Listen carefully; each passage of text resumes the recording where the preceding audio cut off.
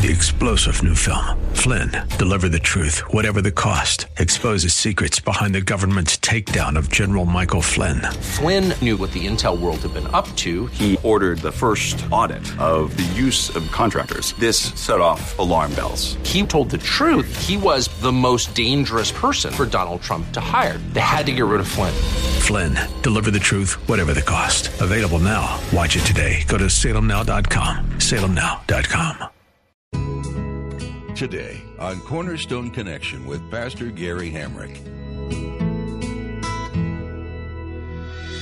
Real love is calling, listen, truth opens up your eyes. Mercy is waiting for you with every sunrise. Now, the reason why David is able to start in an upbeat tone here is because it's actually a contrast. He's actually saying to us, I'm happy now.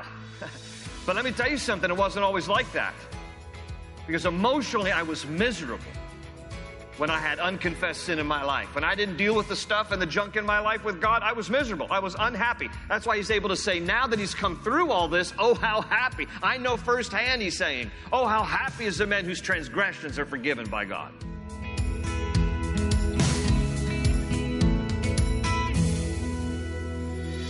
This is Cornerstone Connection, the radio ministry of Pastor Gary Hamrick of Cornerstone Chapel in Leesburg, Virginia. Pastor Gary is teaching through Psalms. After having an affair with Bathsheba, David did all that he could to cover up his sin.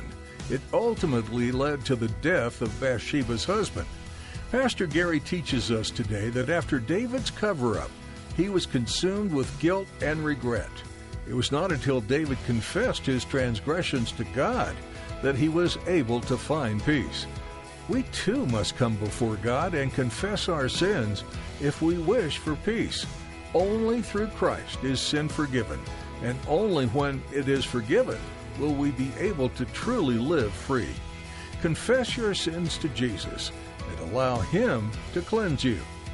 At the close of Pastor Gary's message today, I'll be sharing with you how you can get a copy of today's broadcast of Cornerstone Connection. Subscribe to the podcast or get in touch with us.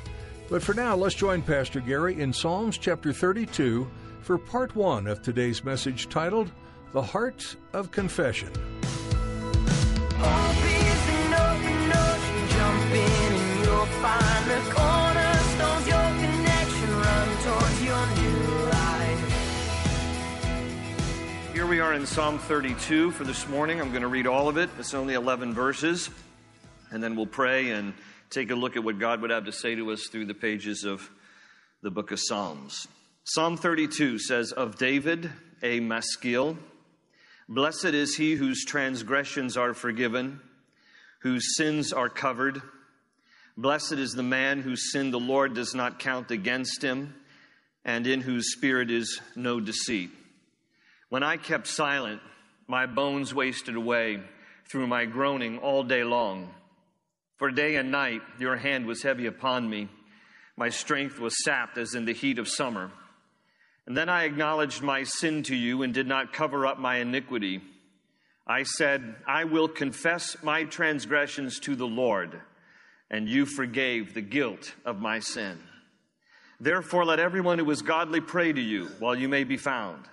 Surely when the mighty waters rise, they will not reach him. You are my hiding place. You will protect me from trouble and surround me with songs of deliverance. I will instruct you and teach you in the way you should go. I will counsel you and watch over you. Do not be like the horse or the mule, which have no understanding, but must be controlled by bit and bridle, or they will not come to you. Many are the woes of the wicked, but the Lord's unfailing love surrounds the man who trusts in him. Rejoice in the Lord and be glad, you righteous. Sing, all you who are upright in heart. All right, for you note takers, little lesson before we actually dive into the chapter. Psalm 32 is considered what's called a penitential psalm.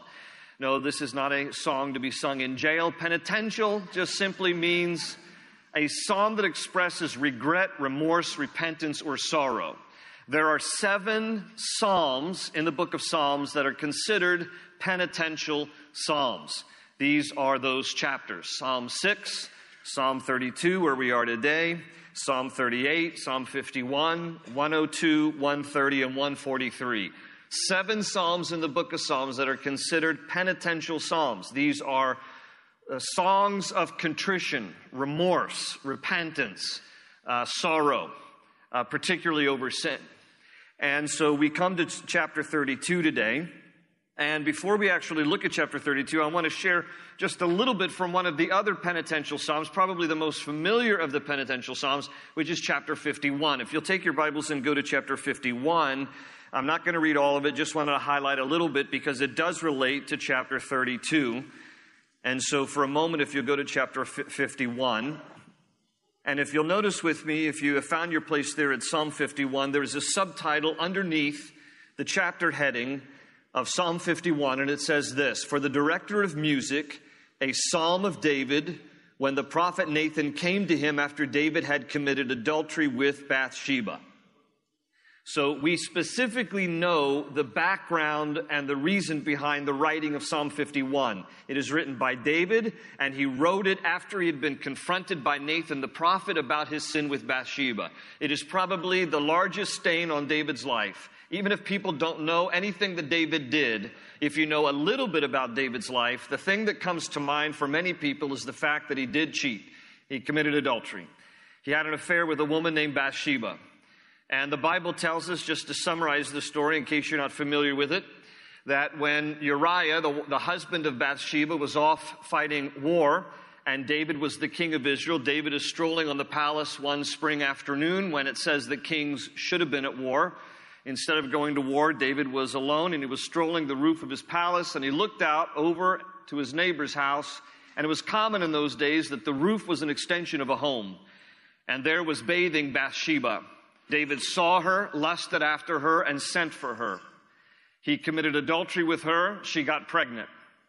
Then things spiral out of control because, when you sin, then you have to try to do things to cover up your sin if you don't take it to the Lord. And so what David did was he tried to get Uriah to come back from battle and sleep with his wife so then everybody would think the baby conceived was Uriah's, the husband of Bathsheba. So David is the king, grants permission for Uriah to get a little R&R, calls for him to come from the battlefield home.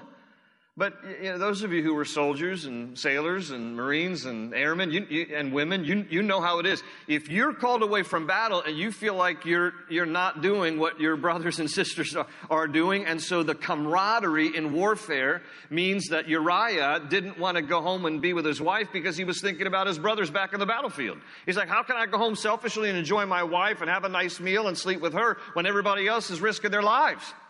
So he sleeps instead at the threshold of the palace, and then the next night David tries to move him closer, and he sleeps at the threshold of his own home, but he never goes in and sleeps with his wife. Well, now David's in a predicament because he can't cover up his sin. Everybody's going to know Bathsheba got pregnant and it wasn't Uriah. And so David does something even more unspeakable. He gives a little message in written form, sends it with Uriah to give to General Joab. And the instruction was this: put Uriah at the fiercest point of the fighting on the front lines of the battle, and then pull back your forces and let him stand alone there so that he would die. That's what happens. Uriah dies in battle. David thinks to himself, I've covered up my sin. Now I will be this hero of a king who takes home a grieving widow who has just lost her husband in battle, and then everybody will think the baby's mine and everything's good. Well, everything's not good. You can't cover up your sin. How many of you know the difference between covering up your sin and when God covers over your sin? Covering up your sin is when you try to hide it. When God covers over your sin, He forgives you, and He covers over your sin. He blots it out. That's a whole different thing altogether. David was in this habit, in this mode of, I'm going to protect myself. I'm going to cover up my sin. Only it makes matters worse when you try to do that. And it did for David. God sent Nathan the prophet to David. And Nathan confronts David. And when David is confronted, to his credit, he does own up. And he becomes immediately broken. He's conscience-stricken. He realizes this is true, and I've sinned against the Lord. And he writes Psalm 51. Psalm 51 is a very raw psalm about his emotions, about his sin, about his contrition and brokenness. He's a broken and a man of sorrows in Psalm 51. And I just want to highlight a little bit from Psalm 51. If you'll notice, first 2 verses, he pleads for mercy. He says, have mercy on me, O God, according to your unfailing love, according to your great compassion, blot out my transgressions. Wash away all my iniquity and cleanse me from my sin. And further down, still here in Psalm 51, verse 10, David writes, create in me a pure heart, O God, and renew a steadfast spirit within me. Do not cast me from your presence or take your Holy Spirit from me. Restore to me the joy of your salvation and grant me a willing spirit to sustain me. And then he writes the next verse, verse 13. Then I will teach transgressors your ways, and sinners will turn back to you. Now, most Bible scholars believe that Psalm 32 is a fulfillment of the promise that he makes here in Psalm 51 when he says, one day I'm going to teach transgressors your ways. Now, again, a lot of the Bible is not necessarily in chronological order, and this is probably one case where Psalm 32 probably follows Psalm 51. Psalm 51 is the raw emotion. He's been caught about his sin of adultery. So he writes Psalm 51, a psalm of contrition and repentance. He's very sorry. But then he makes this promise in Psalm 51. He says, one day I'm going to teach transgressors your ways, and that sinners will turn back to you. One day, Lord, I'm going to use my sin, my failure, my mess to become a message. My test will become a testimony. And one day when I have it all together, I'm going to help other people understand how they can recover from their sin and be in a right relationship with you. So most Bible scholars believe that's what Psalm 32 is. Psalm 32 is his testimony after the fact now. It's a psalm that he writes as a testimony to help other people and to instruct other people, hey, learn from my mistakes. Okay, by the way, go back to Psalm 32 now. By the way, this is why Psalm 32 in the little tiny subtitle is called a maskil. And the subtitle of Psalm 32, it just simply says, of David, a maskil. A maskil is a Hebrew word that basically means an instructive song. This is intended to be an instructive psalm. Maskil, that's what it means. This is to be taught. This is to be learned. And there's much to learn here, because David is going to kind of just fillet himself wide open. He's going to say, listen, I've done some terrible things. I've sinned against God, and I've repented from that sin, and God has restored me, and I want you to understand how to be restored. That's what Psalm 32 is all about. Now, there's a key verse in Psalm 32, and it's verse 5.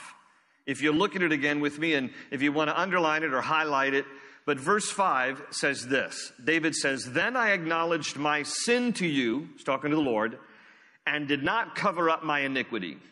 I said, I will confess my transgressions to the Lord, and you forgave the guilt of my sin.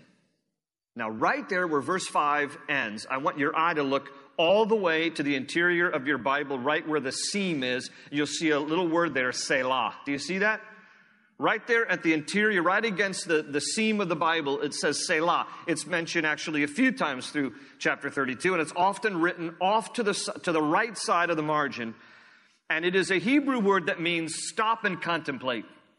In other words, it literally means pause right there. And you'll find it all through the Psalms, because it is God's way of saying, I want you to read what you just read and pause and contemplate it.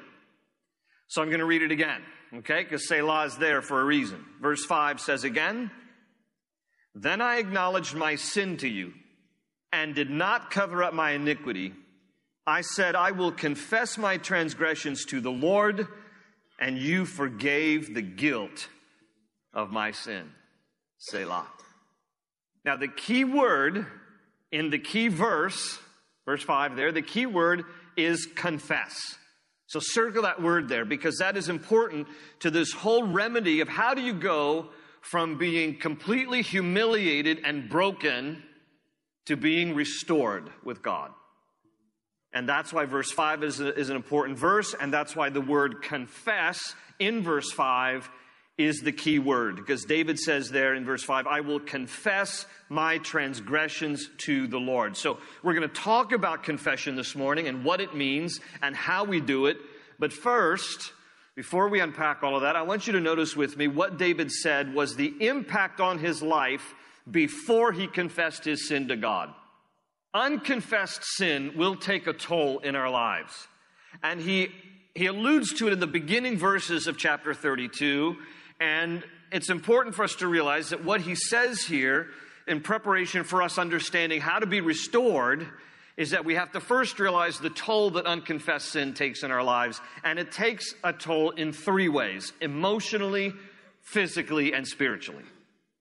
If you'll notice the way that he starts the psalm in verses 1 and 2, he actually starts in an upbeat tone. In verse 1, he says, "Blessed is he whose transgressions are forgiven, whose sins are recovered." And in verse 2, he says, "Blessed is the man whose sin the Lord does not count against him, and in whose spirit is no deceit." It's like a little mini beatitude here, similar to Jesus' beatitudes in the Gospel of Matthew. It's like, blessed is the one, blessed is the one. And the Hebrew word for blessed is esher. And it literally translates, oh, how happy. You know, there's a common name now that people are naming their kids, Asher. Asher comes from the Hebrew root word esher, and it means, oh, how happy. And literally verses 1 and 2 read like this: "Oh, how happy is the man or woman whose transgressions are forgiven. Oh, how happy is the man or woman whose sin the Lord does not count against him or her." You know, our world is obsessed with trying to discover true happiness. And I guarantee you, true happiness will never be discovered apart from understanding how to have a relationship with God that is open and right through confession of sin. You will never be happy in life until you get right with God. And getting right with God starts with this whole concept of confession. Now, the reason why David is able to start in an upbeat tone here is because it's actually a contrast. He's actually saying to us, I'm happy now. But let me tell you something, it wasn't always like that.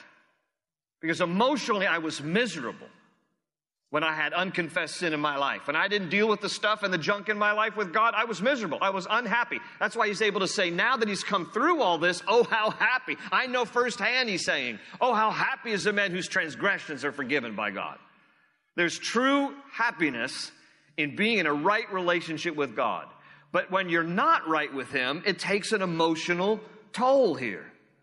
And so this is what he's describing here. It's a converse application to the emotional toll. And every single one of us understands this. Deep down, we get this.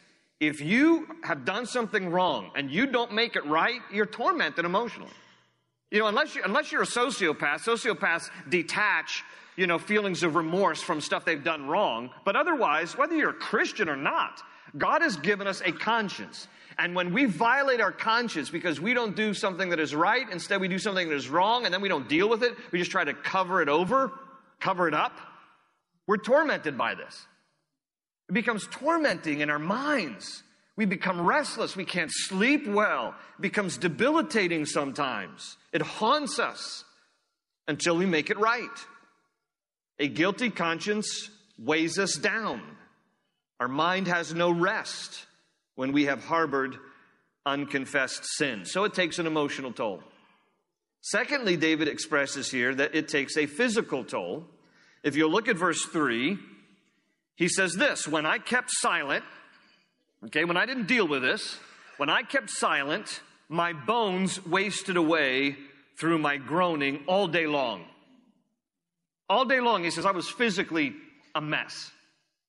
In fact, one of the other penitential psalms is chapter 38. If you just want to glance a little bit ahead to chapter 38, I'll read 2 verses from chapter 38 where David expresses a similar thing about the physical toll that unconfessed sin takes. In chapter 38, verse 3, he writes, because of your wrath, there is no health in my body. My bones have no soundness because of my sin. Further down in verse 7, he says, my back is filled with searing pain. There is no health in my body. David is describing what happened to him physically when he had unconfessed sin in his life. David says basically that the more I hid my sin, the weaker my body became. There is a correlation between unconfessed sin and physical health. There just is. Now, I am not saying, and I want everybody to hear me on this, I am not suggesting that if you've been diagnosed with something terrible, that it must mean that there's some unconfessed sin in your life. Good, godly people can still get sick because why? We live in a fallen world, and this fallen world is filled with sin and sickness and disease, and one day we will leave this fallen world when you know Christ, and you'll go to be with the Lord where there is no more sorrow, no more sickness, no more pain. In the meantime, we have to put up with some stuff in this lifetime. So I don't want to imply that if you have a sickness, it must be because there's unconfessed sin in your life. Truth be told, in a broader sense, there is a correlation between sin and sickness in some regard. But I would never want to just disparage your situation by saying, well, if you've got a disease, it must be unconfessed sin. Okay, that's not what David is trying to say here, and that's not what I'm implying. What I'm saying, what David is saying here is that when you harbor unconfessed sin in your life, it is like poison in your body. It's like poison to the bones. And David says, I felt it. I was sick. I was sick to my stomach. I was sick in my body, because I wasn't right with God, and it started to take a physical toll on my life. Proverbs 14, verse 30 says, a heart at peace gives life to the body. But it also adds, but envy rots the bones. Because it's sin. So when you're at peace with God, it actually gives you some physical well-being. When you're not right with God, it takes a toll on you physically. Those of you in the mental health profession and those in the medical field, you understand there is a correlation between physical well-being and what I would call spiritual well-being. Okay, now, absent God, they would simply say your mental well-being. Okay, but there's a correlation. But listen, folks, sin, bitterness, unresolved issues, and anger and resentment, those are heart issues. Those are spiritual issues. And until you get to the root of the spiritual issue, you may not be well off physically. Okay? I make room, I understand. There's some genuine mental illnesses, and we're thankful for the professionals who can help treat some mental illnesses. Those are legitimate, okay? But what I'm saying is that there are some people who have physical or mental challenges, and it actually has the root of a spiritual issue. And then if they'd get their heart right with God, they'd begin to see just how freeing they would become physically and perhaps even mentally. Because there's a correlation between when you're not right with God and you've got unconfessed sin and you've got bitterness and unforgiveness and all these other kind of stuff in your spirit, until you get right with God, that stuff is like poison. And you can be medicated all day long for that kind of stuff. But if it's a spiritual issue, no medicine, no therapy, nothing else will help except confessing it before God and getting right with Him. And this is important to understand. David says, it was like rotting my bones when I kept my sin hidden from God. So, it takes an emotional toll, it takes a physical toll, it also takes a spiritual toll. He writes here also in chapter 32, verse 4, first part of verse 4, he says, for day and night your hand was heavy upon me. That's what he's saying to the Lord. He said, day and night, man, Lord, you didn't let up. In my waking hours, you were heavy-handed with me. And when I went to sleep at night, your hand was heavy with me. And here's what he means. And we can relate. If you've ever not dealt with sin with God, you feel the pressure of God on your life. He doesn't mean here a literal hand was heavy. He means figuratively. He's saying, I felt the pressure of God on my life when I didn't deal with the junk in my heart. I felt it, Lord. I felt it in my spirit. There was a heaviness of my spirit when your hand was upon me because I wasn't dealing with my sin issues. Open ocean, jump in and you'll find the cornerstones, your connection, run towards your new life. Each psalm we read is intended to point us to one thing: the sovereignty of our Creator.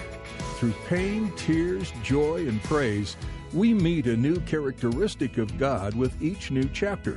Though we don't know the melodies that accompany this collection of old, we benefit from the deeply passionate and poetic words. We hope your soul has been touched by the teaching you heard today on Cornerstone Connection. Pastor Gary Hamrick will return soon with more from this Old Testament book. But in the meantime, you'll be able to find additional messages at cornerstoneconnection.cc. We'd like to encourage you to download our mobile app while you're there, so you can stay connected to God's Word wherever you happen to be. Each day can be made brighter by the love and power of our Lord. And it's so convenient to have it right at your fingertips. If you live in or are visiting the Leesburg area, we'd love for you to come be a part of our weekly worship services on Sundays. Cornerstone Chapel meets at 8:30, 10, and 11:45 a.m. each week. Or try our Wednesday night Bible study at 7 p.m. For directions and more information, visit cornerstoneconnection.cc. That's all for today, but be sure to join us next time for another in-depth look at the Psalms, right here on Cornerstone Connection. They say you're a wandering soul, that you've got no place to go, but still you know, you're not alone. Real love is calling, listen, truth opens up your eyes. Mercy is waiting for you with every sunrise. Hope is an open ocean, jump in and you'll find the cornerstones, your connection, run towards your new life.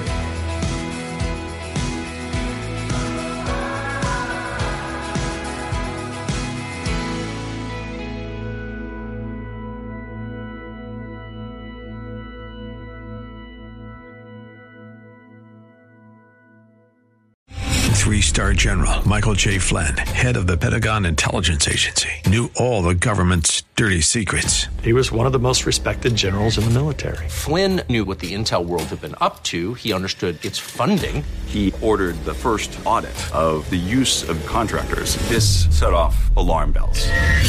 The explosive new documentary, Flynn, Deliver the Truth, Whatever the Cost, uncovers the facts behind this scandal. Flynn told the truth. He was the most dangerous person for Donald Trump to hire. I find out the worst enemy that I'm going to face in my life is right here in America. They took my assessment and they wanted me to change it. And I was like, I'm not changing it. They had to get rid of Flynn.